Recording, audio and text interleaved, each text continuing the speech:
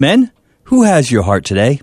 Hi, I'm Jay Cookingham, founder of Strategic Fathering Ministries, when a man up moment. Listen to this quote from Erwin McManus.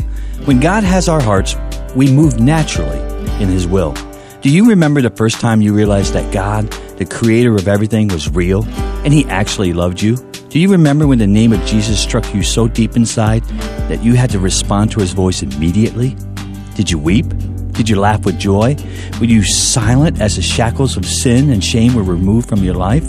Do those memories of your first love move you still? Does He have your heart? God's pursuit of our heart is relentless. It's crazy love. It's a heart transplant type of love. In Ezekiel 36:26, we read this, "And I will give you a new heart, and I will put a new spirit in you, and I will take away your stony, stubborn heart and give you a tender, responsive heart."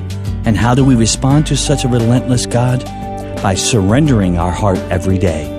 Mark 12:30 says this, "Love the Lord your God with all your heart, with all your soul, with all your mind, and with all your strength." Our goal is to become a people who are madly in love with God all the time. God bless you, and we'll see you next time. Meanwhile, please visit me at strategicfathering.com.